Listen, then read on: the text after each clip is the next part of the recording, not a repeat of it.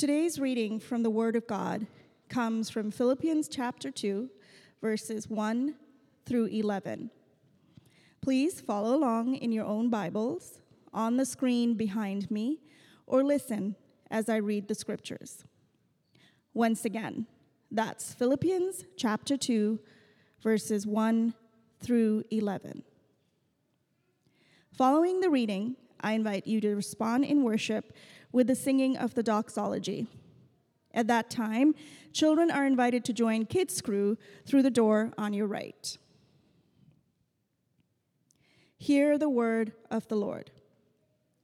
If then there is any encouragement in Christ, any consolation from love, any sharing in the Spirit, any compassion and sympathy, make my joy complete.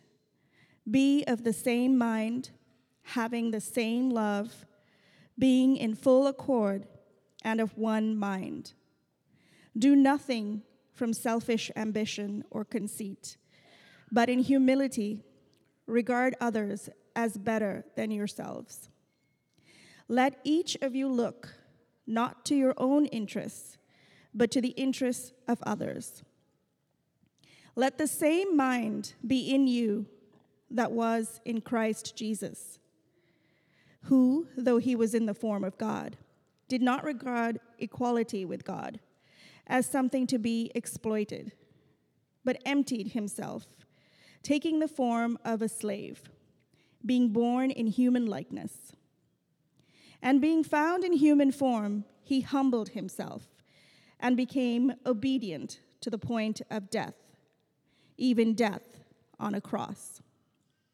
Therefore God also highly exalted him and gave him the name that is above every name, so that at the name of Jesus every knee should bend in heaven and on earth and under the earth, and every tongue should confess that Jesus Christ is Lord, to the glory of God the Father.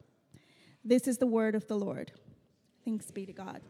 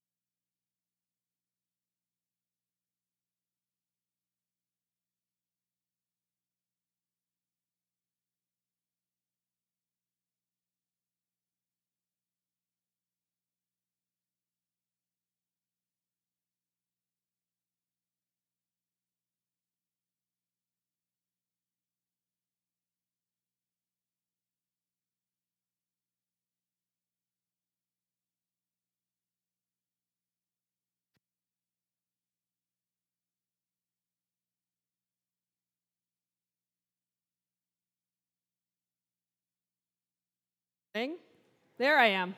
I was like, it's a really tiny switch. Good morning, church. Oh, thanks. First of all, thanks, Jess and the music team. She asked for some, thank you. She absolutely nailed the music today, like the choices. So we'll look forward to that. My name's Amy Hughes. My husband Benji and I have been at this church for almost 8 years.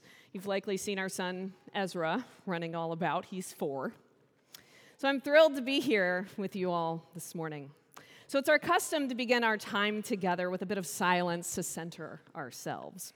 So let's give ourselves a moment to settle, invite the Holy Spirit to meet us, and then I'll open with a very short and very old prayer from Athanasius of Alexandria from the 4th century. So,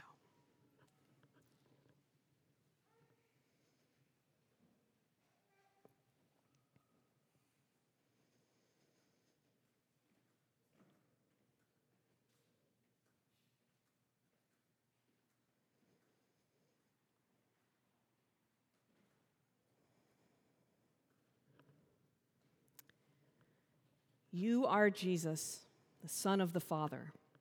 You are he who commands the cherubim and seraphim. You have existed from the Father with the Father in truth always. You rule the angels. You are the power of the heavens. You are the crown of the martyrs. You are the deep counsel of the saints. You are the mouth of the prophets.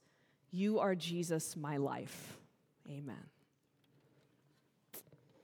So I want to tell you a bit about my scholar self this morning to give you some context for where we're going to be going. So I'm a historical theologian of early Christianity. I teach over at Gordon College.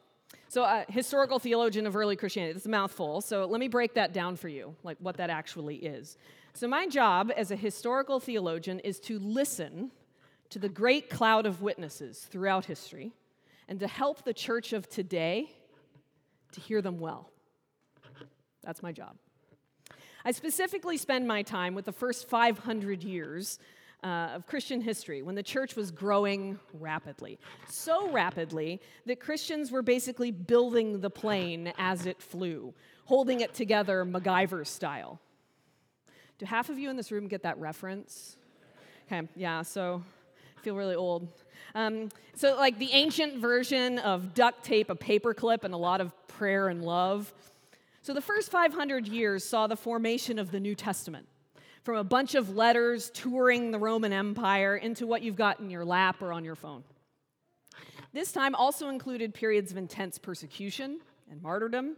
The Roman Empire didn't take kindly to those who they thought might be undermining the empire and its gods, so the Christians experienced immense bias, persecution, and some even died in very gruesome ways. This was the world of Emperor Constantine, who fought under the banner of the Christian God and changed the course of history for the relationship between church and state. Christians were figuring out what they believe, and they convened a bunch of councils to come to terms and to formulate the creeds that we still say today. This was the world of the super intense and devoted who chose to live their lives alone in caves for decades on end, or who gathered together creating the first monasteries. It was also the world of ordinary people trying to figure out this Christian thing in a diverse community with intersecting cultures and contradicting ideas and a fraught political environment. I don't know. Sounds like they might be kindred spirits. And this is what captures me, the kindred spirits. That the same Holy Spirit that is present among us now is speaking and working through these people. Through their writings and stories, I have found companions among this great cloud of witnesses. They have helped me come to know Christ more deeply, stoked my love for Scripture to burn brighter, and have inspired me with their love and their bravery. So this season, we're continuing our sermon series called Mosaic, Many Voices of God's Unified Story. And in this sermon series, we've had the privilege of hearing from preachers and ministers, and now y'all get me, a theologian. So for some of you, I apologize. We'll see. To share about God's redemptive story and how that applies to us today. So I want to introduce you to one of my closest companions today to help us to do one thing, to come to know Christ better. That's it. That's what we're going to do.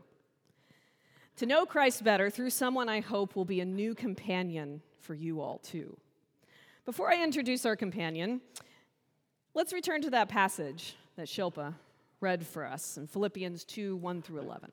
So this passage is one of the most important passages in the New Testament because it helps us to understand who Christ is and what Christ came to do.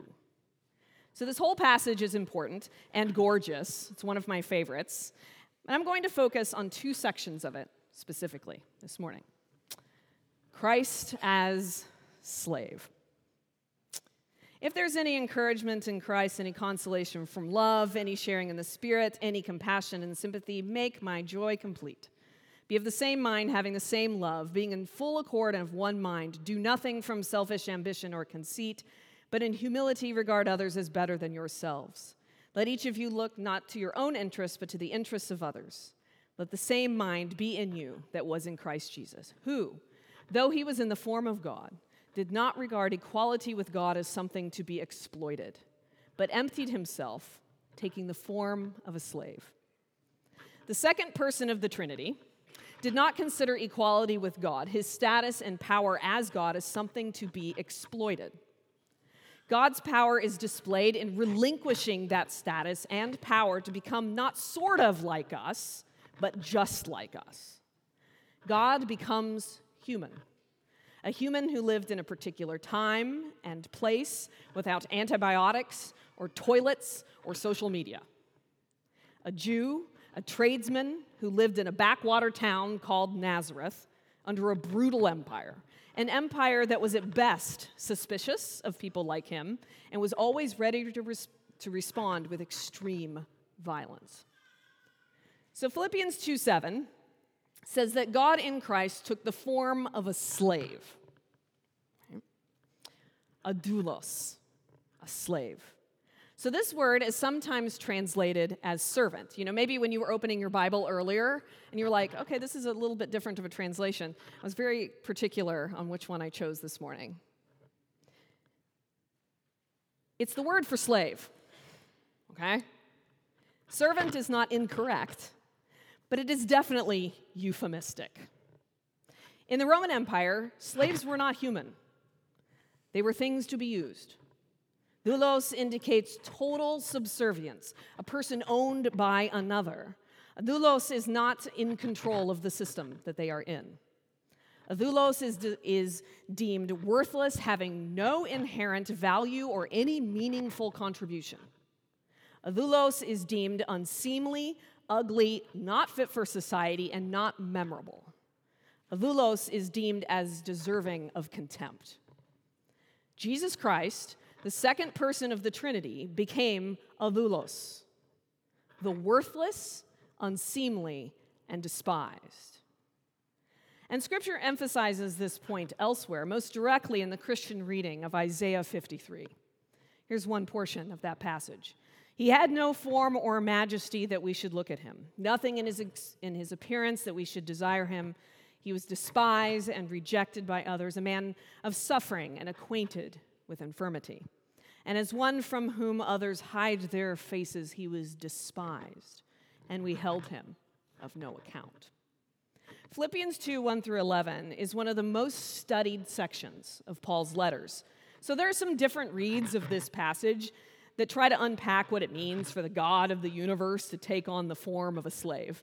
Today, I'm going to bring in a bit of how the early great cloud of witnesses read this passage. Specifically, a martyrdom text. Martyrdom texts are stories written about those who died for the faith. There are many of them throughout history, and they continue to be written today. We throw the word martyr around a lot, but here's what we mean when we talk about a Christian martyr. Okay? A martyr is someone who, number one, is targeted by a government or other group that is acting like a government because they are Christian. That's why they're targeted, okay? And number two, a martyr is someone who, when faced with death or choosing against their faith, they choose their faith. Okay? Those two components are really important in the Christian tradition because that way of dying is like who?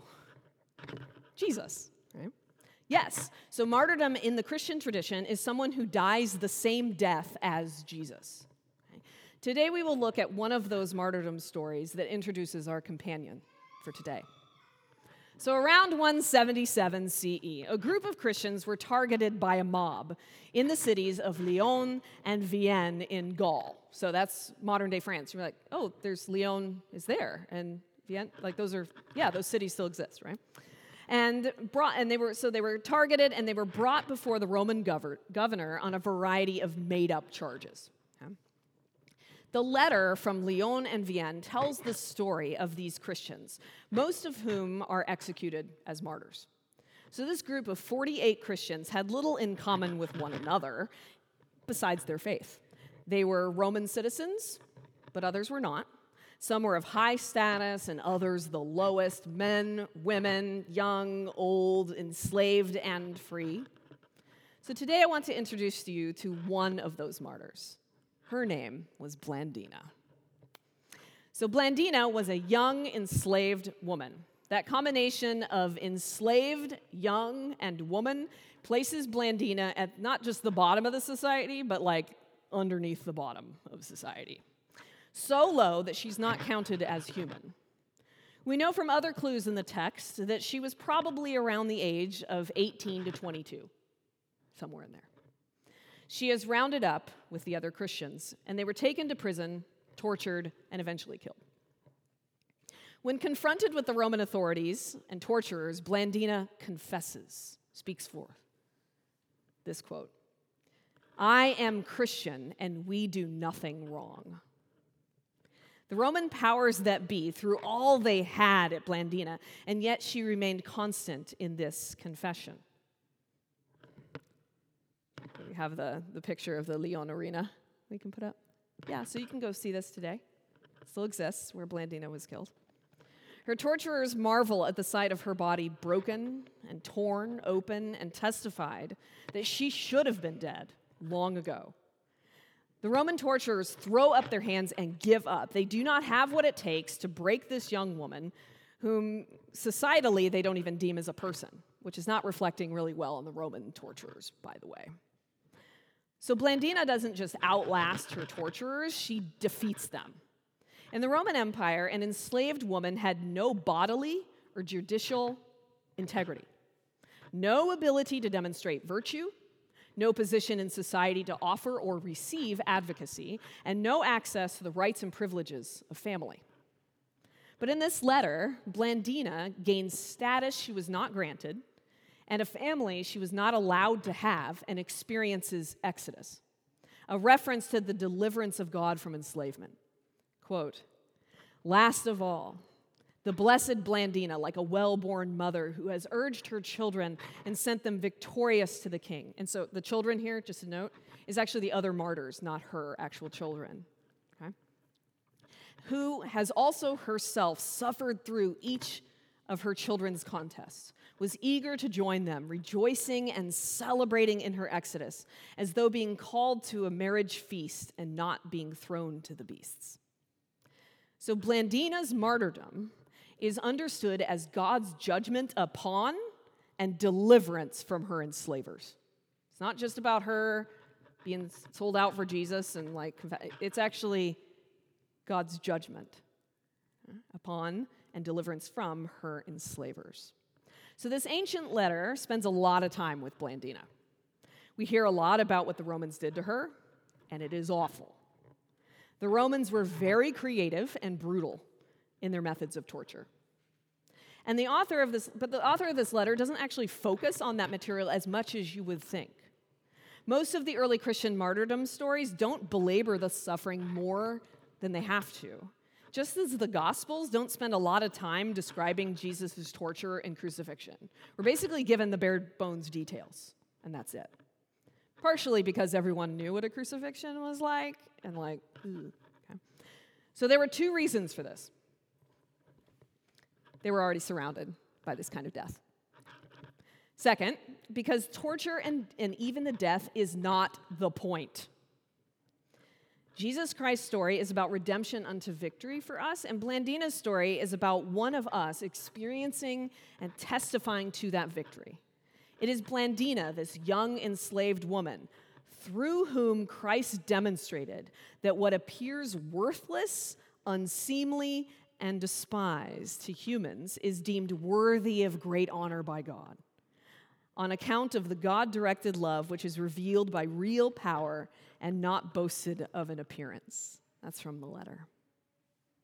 The stories of early Christian martyrs were about God in Christ as that person, that the one who is suffering, who is a target, who is the lowest, and that person experiencing cosmic and systemic justice in Christ. Christ took that form of a slave. God became worthless, unseemly, and despised. I want to read you another quote from this piece. It is amazing. Blandina, for her part, was hung on a piece of wood and offered as food for the beasts that were set upon her. As she hung there, she was seen in the form of a cross, and through her strenuous prayer provided the competitors with great encouragement. For in her contest they saw with their external eyes their sister, the one who had been crucified on their behalf, so that she might persuade those who believe in him that everyone who suffers for the glory of Christ will always have communion with the living God. This small, weak, and despised woman had put on Christ, the unconquerable athlete, prevailing over the adversary through many rounds by her struggle, being wreathed with the crown of immortality. So instead of trembling in this arena while hanging from a post, Blandina prays and others witness her in the form of a cross. Those who saw her through their bodily eyes saw Blandina as Christ. Blandina enters the arena to be devoured, but instead she endures against the evil powers that be. Christ, as an enslaved young woman, validates Blandina's person, but also embodies judgment as her, to judge those who enslave and those who brutalize. Because the martyr shares in Christ's death, they access the glory of Christ's victory over death in death. The letter doesn't emphasize an enslaved young woman's glorious and good pain for Jesus. No. Instead, it shows the way of Christ is deliverance from pain and justice for the pain experienced in the arena, as well as a lifetime of painful experiences that she brought with her into that arena. God in Christ's suffering is the mechanism for the suffering person or community to experience the defeat of the power of Satan, healing of pain, deliverance from suffering, and the justice of God. Martyrdom texts do not seek to redeem pain.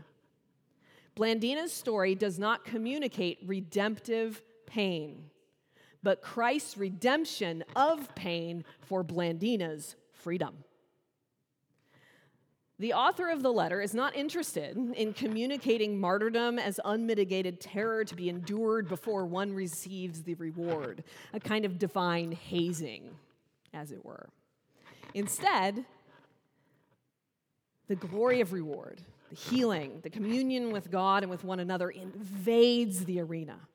Christ voluntarily enters death's space and brought life in the form of his very presence and then resurrection. Thus, those who share in Christ's death do not experience death without the presence and the promise of resurrection life right there too. Eastern Orthodox theologian John Baer writes, "In this way, freedom, rather than necessity, becomes the basis for a truly human existence in Christ. This is a new existence, beginning with an act of freedom, that of Christ voluntarily going to his passion, converting the use of death for all, and in this way, enabling us all to start over freely by following him." Blandina suffers as Christ, but as the glorious Christ. In other words, the author of the letter communicates that her sharing in Christ's suffering, the bone-breaking, tendon-tearing, disfiguring, disabling torture and execution on the cross, makes an actual experiential difference for her as the sufferer. In her book, The Disabled God, Toward a Liberatory Theology of Disability, Nancy Island writes, "In the resurrection, Jesus Christ's body is not only his transfigured form that still embodies the reality of impaired hands, feet, and side. It also consists of the body whose life and unity come from the Holy Spirit active in our continuing history. In summoning us to remembrance of his body and blood at the table, the disabled God calls us to liberating relationships with God, our bodies, and others." Blandina, as Christ, experiences in the suffering what Christ won through suffering. Blandina, as Christ, experiences in the suffering what Christ won through suffering. Blandina experiences the present circumstance, but by virtue of her sharing in Christ's suffering, she also experiences some of that glorious resurrection to come. Christ as politic. Let's go back to the passage. Who, though he was in the form of God, did not regard equality with God as something to be exploited, but emptied himself, taking the form of a slave, being born in human likeness, and being found in human form, he humbled himself and became obedient to the point of death, even death on a cross. So Philippi was a Roman colony that was full of retired soldiers and known for its patriotic imperial nationalism. Naturally, Paul got into some trouble there for proclaiming Jesus as Lord instead of Caesar as Lord.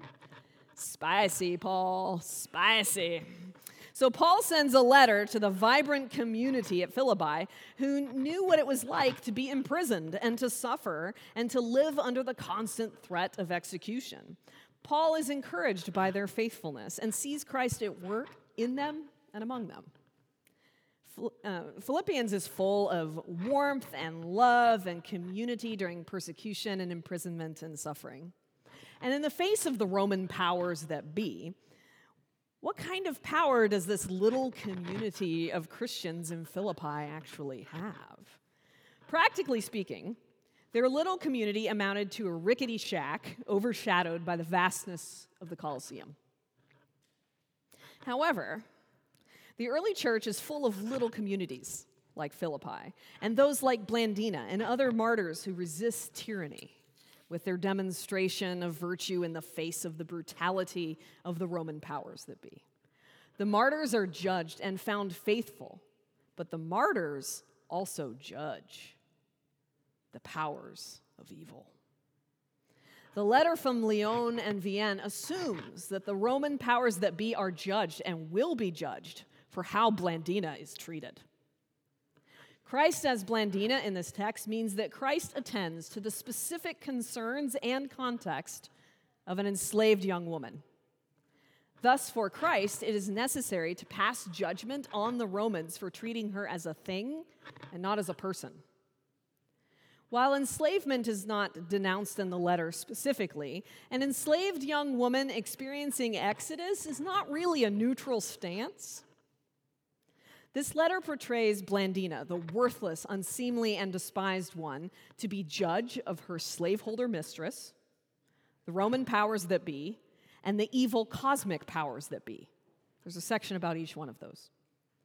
Blandina as Christ and Christ as Blandina judges based on a new politic, the kingdom of God that is here and is coming.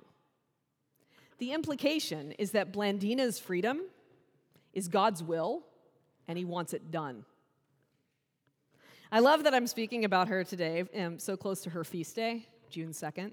Sweet. I love this new art that I saw a couple days ago for the celebration of her feast day.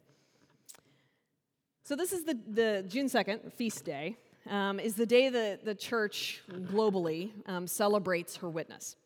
Stories like that of Blandina contend that in Christ, the unsuitable become suitable. The worthless, unseemly, and despised are revealed as worthy, honorable, and priceless.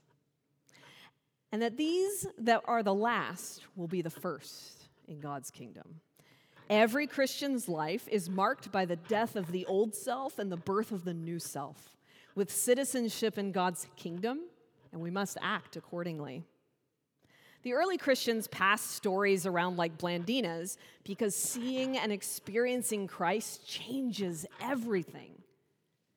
God's glory in an enslaved young woman had ramifications for how one is to treat enslaved young women. Blandina wasn't noble or special because she suffered. The letter indicates that her nobility is present before she suffers. What society had already taken from her was an injustice, and here Christ is identified with those like her. Indeed, he comes for someone like her and others like her who are forced low in society. Theologian and pastor with autism Lamar Hardwick writes this: our struggle with disability is rooted in the adversarial relationship with the bodies that God has deemed worthy of becoming his temple. Disabled bodies are no less worthy of this honor. Jesus affirms them as his dwelling place. Disabled bodies may be different, with different challenges and different limitations, but in the end, it is our perspective about the world, about our bodies, and more specifically, disabled bodies that is abnormal. So that's specific to disability, but I want you to hear all of the other ways that we as humans sort of set hierarchies or set the way our society works. We just heard a highlight about a whole huge group of people who cannot move through our society, right? To see the brutalized, disabled, cruciform, and victorious Blandina is to see Christ. When the early Christians answered the question posed to Peter by Jesus Christ, it's in a few of the Gospels, but Matthew 16, I have up here. Who do you say that I am? The author of this letter presumes that one answer would be Blandina. When we answer Jesus' question when it is posed to us, what will our answer be? Who do you say that I am? Who is Christ among us now? Where is Christ among us now? The deemed worthless, unseemly, and despised, that we cannot or refuse to see. Sidebar. So, at this point in a sermon is where the application comes in. And this is where I might start to give some examples of those who are deemed worthless, unseemly, and despised, that we overlook and even harm further by our neglect and our stereotypes. I might even challenge us to pray and ask God to show us who those people are and to give us eyes to see. We'd pray, and then I would have planned out with Jess ahead of time to belt out, "Open the eyes of my heart, Lord," because I do love a good preacher, worship leader, like combo. It's good. So that's a really fine end to a sermon. That's actually not where the Holy Spirit wanted me to go when I wrote this. I had it all mapped out, and the Holy Spirit's like, no. Awesome. So I will tell you, this was very annoying because I had it all planned out, and I just got stuck. I was like, no, it's supposed to go that way. No. Okay. All right, Holy Spirit, got it.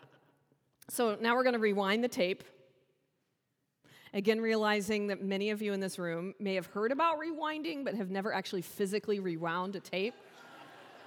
So I'm just out of curiosity, rewinding, okay, we get it. How many of you have actually rewound a VHS tape? Okay, all right, thank you. Now, who of you has rewound an 8-track? Hey! All right, okay. So,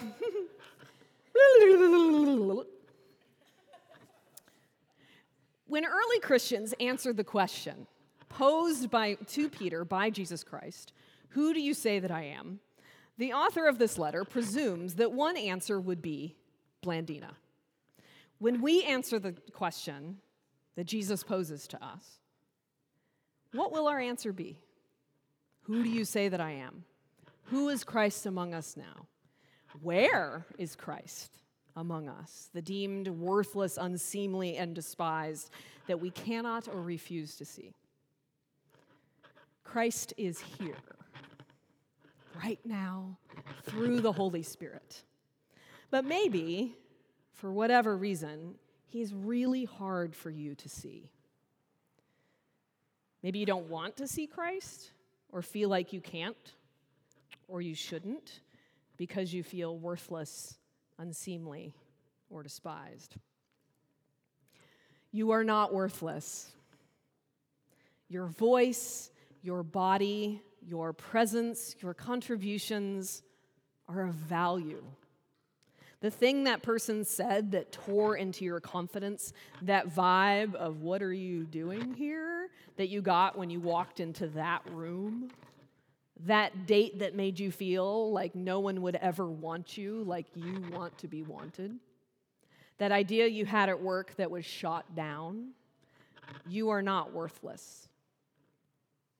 You are not unseemly. You fit.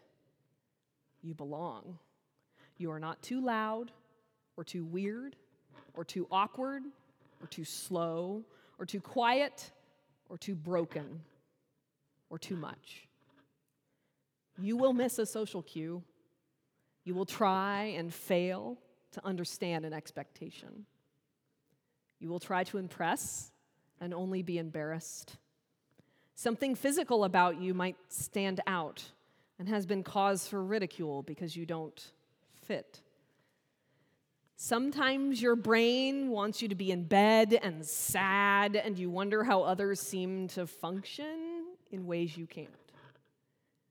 Sometimes you perseverate, running situations over and over and over and over, and you can't let past conversations rest, or you can't seem to get the rehearsal of a future conversation right, but you are not unseemly, and you are not despised.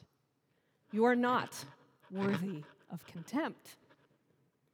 Your gender, your race, your disability, your sexuality, your socioeconomic status, your whatever. You are not to be despised. But what if you've done terrible things? Perhaps you think you are worth despising for what you have done or failed to do. You think you're unlovable. You avoid. You hide. But you are not worthy of contempt. You are not despised. But you hear it and you believe it, that you are worthless, unseemly, and despised. And this is where my Pentecostal is going to come out, so just fair warning. Those are lies from the pit of hell. Those lies are the playbook of the enemy.